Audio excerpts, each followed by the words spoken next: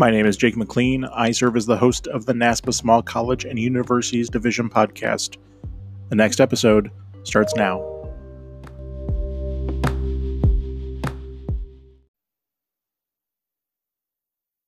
Hello, everybody, and thank you for tuning in to the NASPA Small College and Universities Division podcast. My name is Jake McLean. I serve as the Assistant Director of Leadership Development and Service for Monmouth College in Monmouth, Illinois. Today on the show, we welcome Tiffany Sanchez, the Vice President for Student Affairs at Stevenson University. Tiffany, welcome to the podcast. Hi, Jake. Thanks so much for having me. It's a pleasure to be here. Yeah, so, I want to jump right in, be mindful of the time. So tell the listeners a little bit about yourself. Yeah, so I am Tiffany Sanchez. I'm the Vice President of Student Affairs at Stevenson University. I've been there about 2.5 years. My career has been predominantly within student affairs here in Maryland and DC. I was at American University for 12 years and then at Johns Hopkins for 4.5. A long history in student affairs. Really have enjoyed my experience in student affairs. I started out working with new student programs and new student orientation, first year living learning communities, and then took on more roles as the Associate Dean of Student Engagement at Hopkins, and then to Vice President here at Student Affairs. I have an 11-year-old daughter and two girls who are sort of acquired daughters, so a 10-year-old and an 8-year-old. So they keep me pretty busy. Yeah. And I'm assuming you've been working from home, so I imagine that that is keeping you even more busy these days. Absolutely. I just went up and I said, I'm going to be recorded for something, so you'll have to be really quiet. So they're reading and doing math right now. So yeah. I will say that my dog likes to join the podcast every once in a while. Very nice. Currently sitting on my feet, and it's thunderstorming outside, so she's going to be she's going to whine a few times here and there. So no worries. So, well, great. When you think about your time in student affairs, what kind of led you to join the field?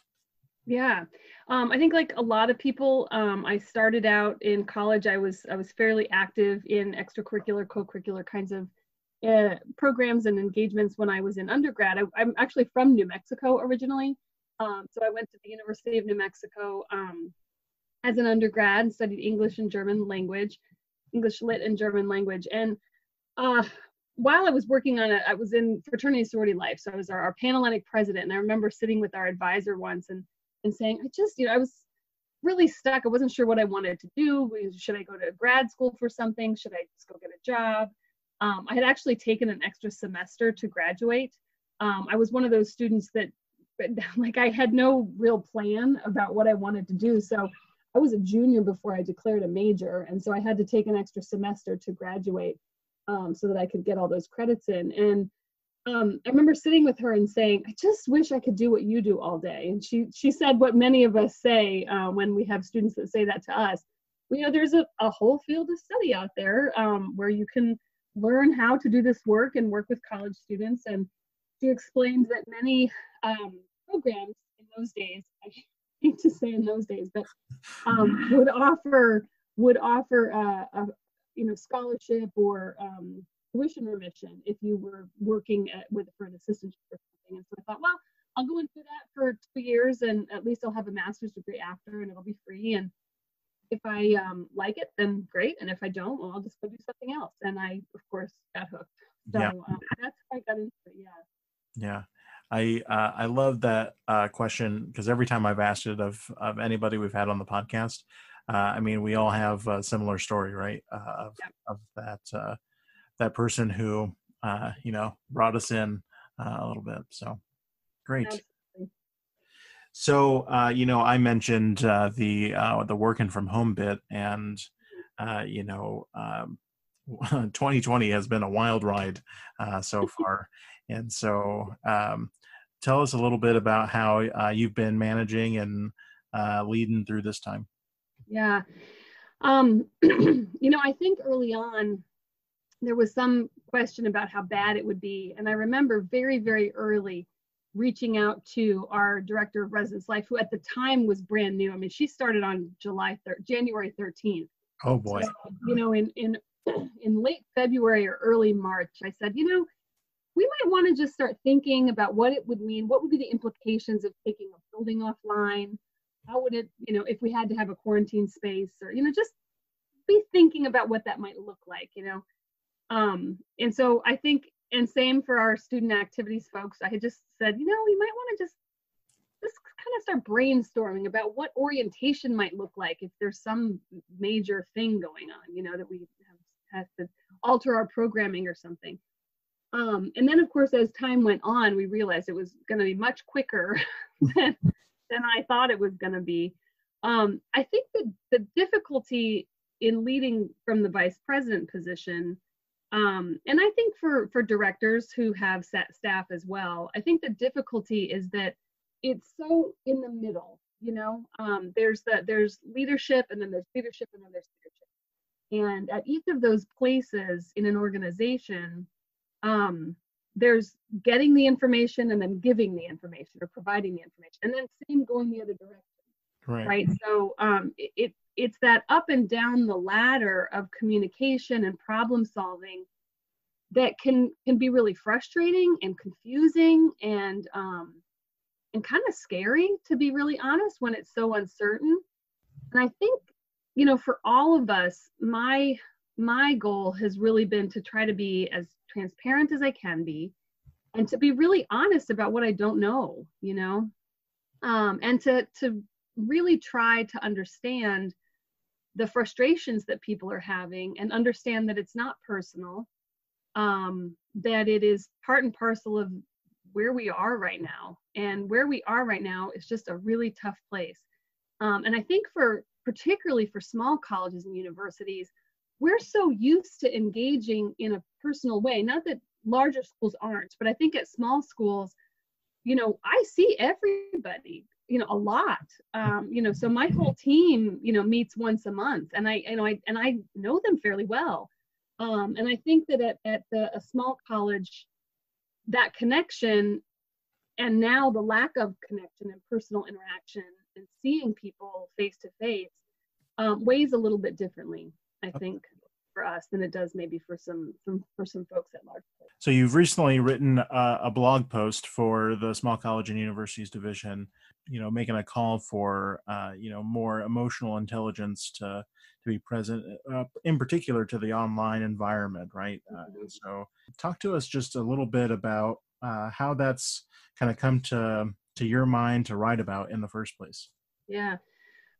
We had some conversations before the pandemic had started about, we usually in January start thinking about what our summer retreat topics are going to look like, and what we're going to be thinking about as we move forward through the year.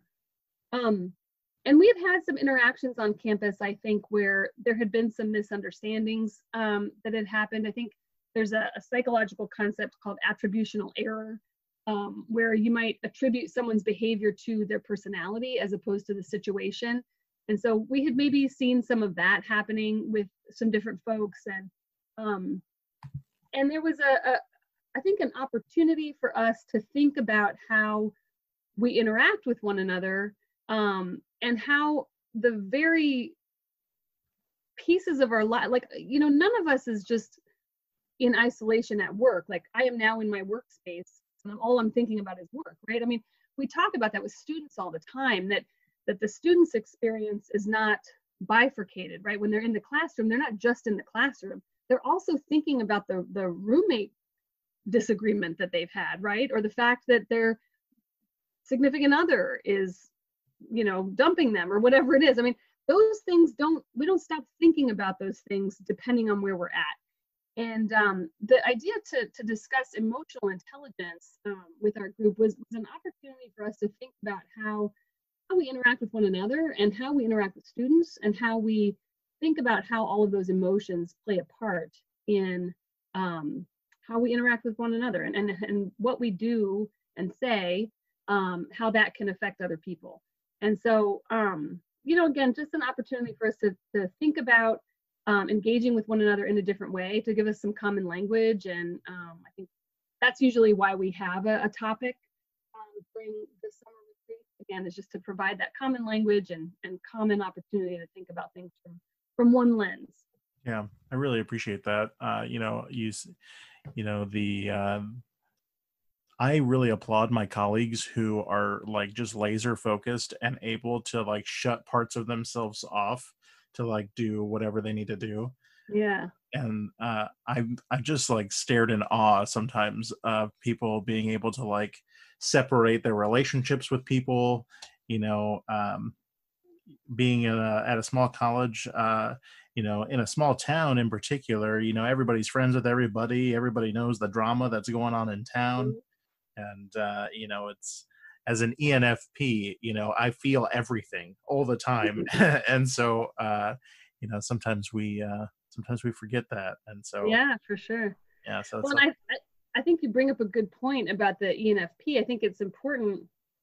I've always really liked doing that particular exercise with my students, because when I know, or even with my staff members, right? So this is that part of self-awareness from emotional intelligence. When I know something about myself and I know something about you, I can help to make a bridge between those two pieces. So if I know you're a feeler, but I'm a thinker, I'm a feeler too, but if I'm a thinker, I know that I might have to change my approach in working with you, because you're going to hear something from me.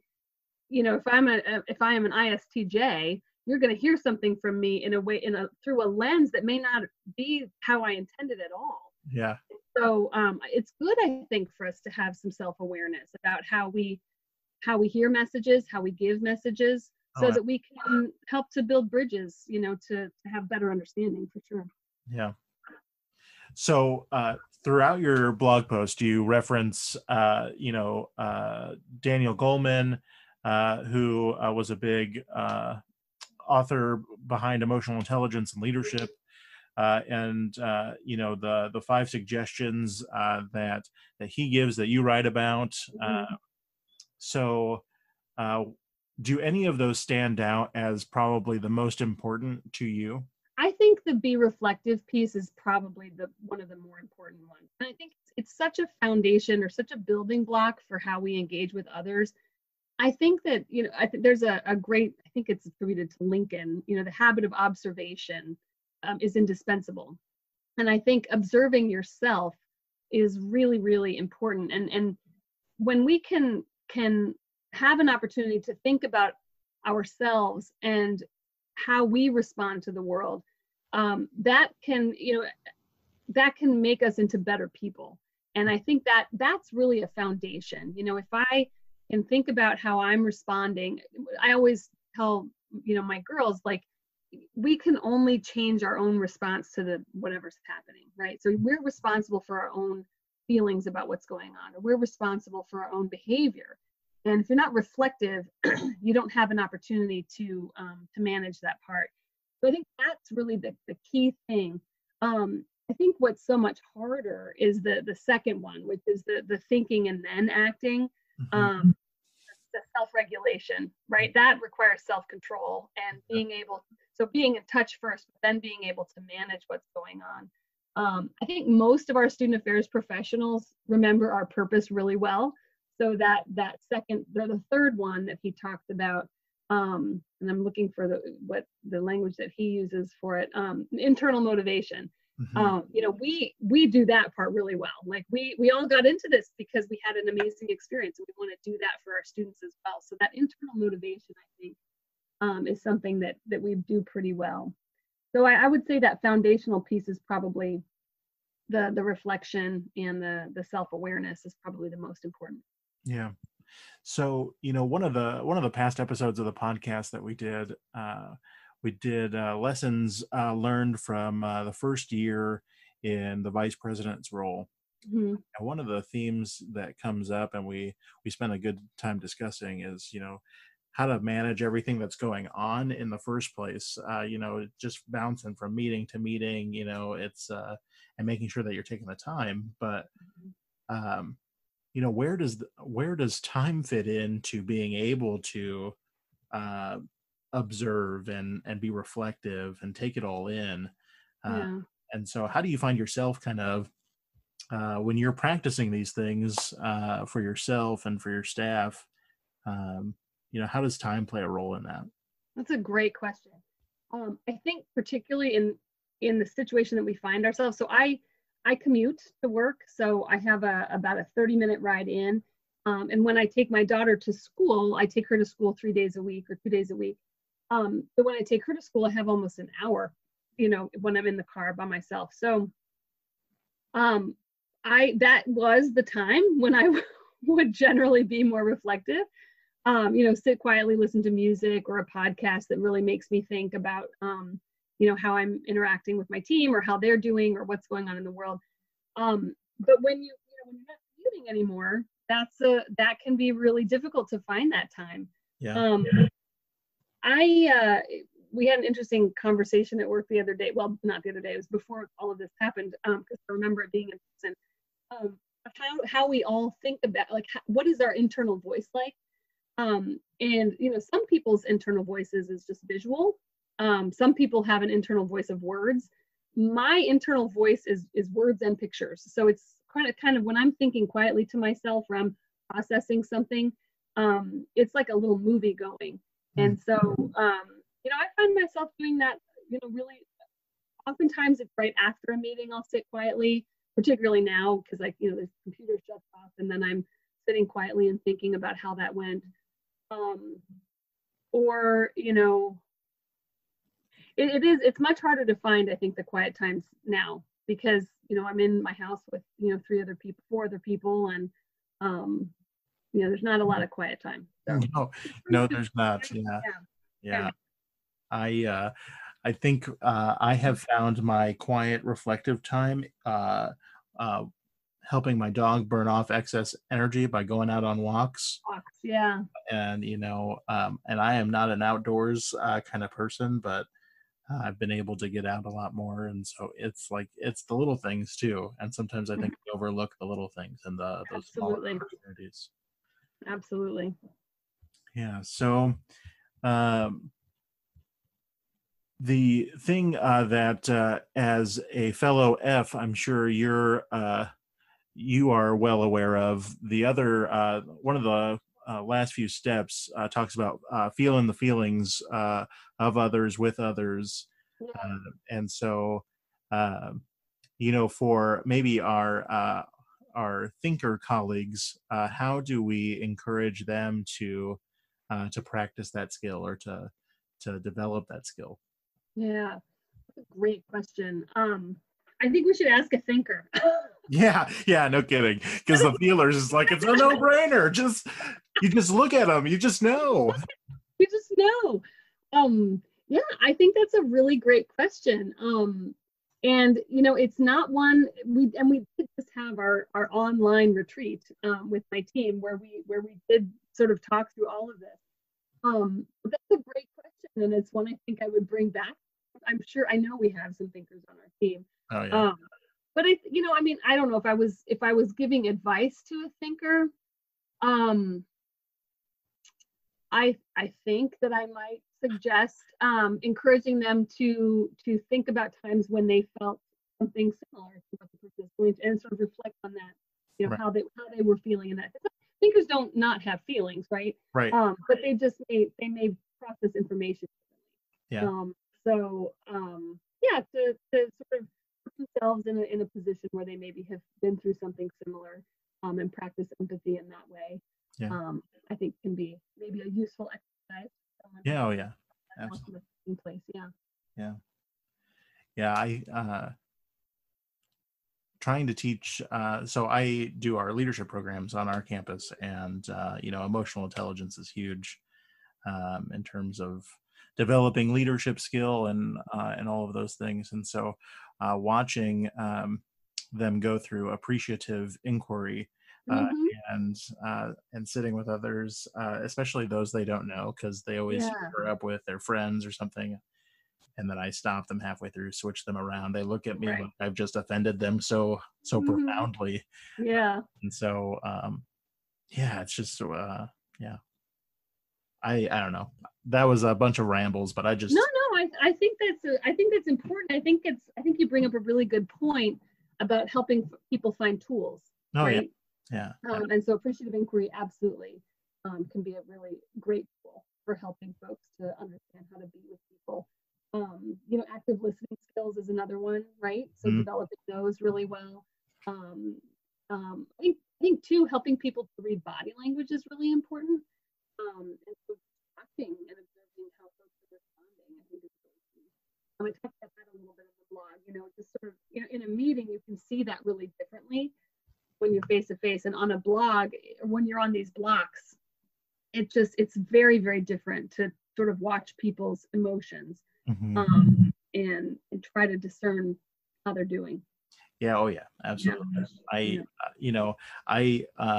I appreciated that you said you're a big gallery view person, uh, Yeah. because so am I.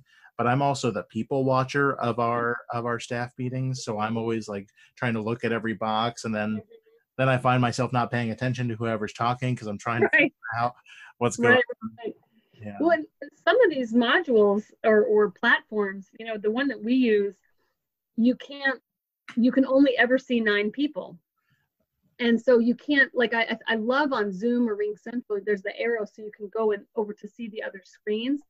But with our system, you can only ever see the 9 people. And then occasionally, if someone's speaking, they'll show up in your gallery again. And right. then it kind of cycles in and out. But I find that really tough because I really, in a meeting, I like to be able to see everyone. So yeah. Well, I think I've cycled through all of our questions. Okay. Is there anything else that you feel we haven't touched on that the audience just has to know? They must know. I think that particularly in times like these, where we are distant from one another and where the world is uncertain and where there's a lot of very natural fear and anxiety going on anyway, with the most recent events that we've seen with protests and knowing how that all of us have our own emotional landscape in coping with these newer events. I think it's just so important for us all to recognize that we are coming at this, all of us, from really different places, and that the emotion that we feel is going to pop up in ways because self-control is so hard, and because self-control takes active work to, like you said, compartmentalize and focus. Because we were already so drained, I think this new information, I know for me, has made it much more difficult to stay focused. And I think that it's important, particularly for leaders, to recognize that we are all coming at this in the best way that we can. And for some people, it energizes them, and for other people, it just knocks them flat. And I think I always work really hard to supervise and coach my staff in ways that are appropriate for them. So I try to know them well enough to know what they need. And it's important that we recognize that not everybody's dealing with this in the same ways. And I think emotional intelligence can really help us to understand that and to cope with it, and to help people feel what they feel and then develop the self-control that they need to get through the next thing. If it's, like you said, if it's a long walk, if it's yoga, if it's eating right, if it's taking a long nap, but whatever it is, helping folks to know that it's okay for them to have that time. They need that, whatever helps them to get to a place where that self-control can be back in their lives. So Absolutely. yeah. Well, Tiffany, thanks so much for taking the time to talk to me, be on the podcast, and writing this blog. Listeners, thank you for listening to the NASPA Small College and Universities Division podcast. You can read all about the emotional intelligence blog that Tiffany has posted. I'll share the link to that in the show notes below. Tiffany, thanks again so much. Absolutely. It was my pleasure to be here. Thanks so much, Jake.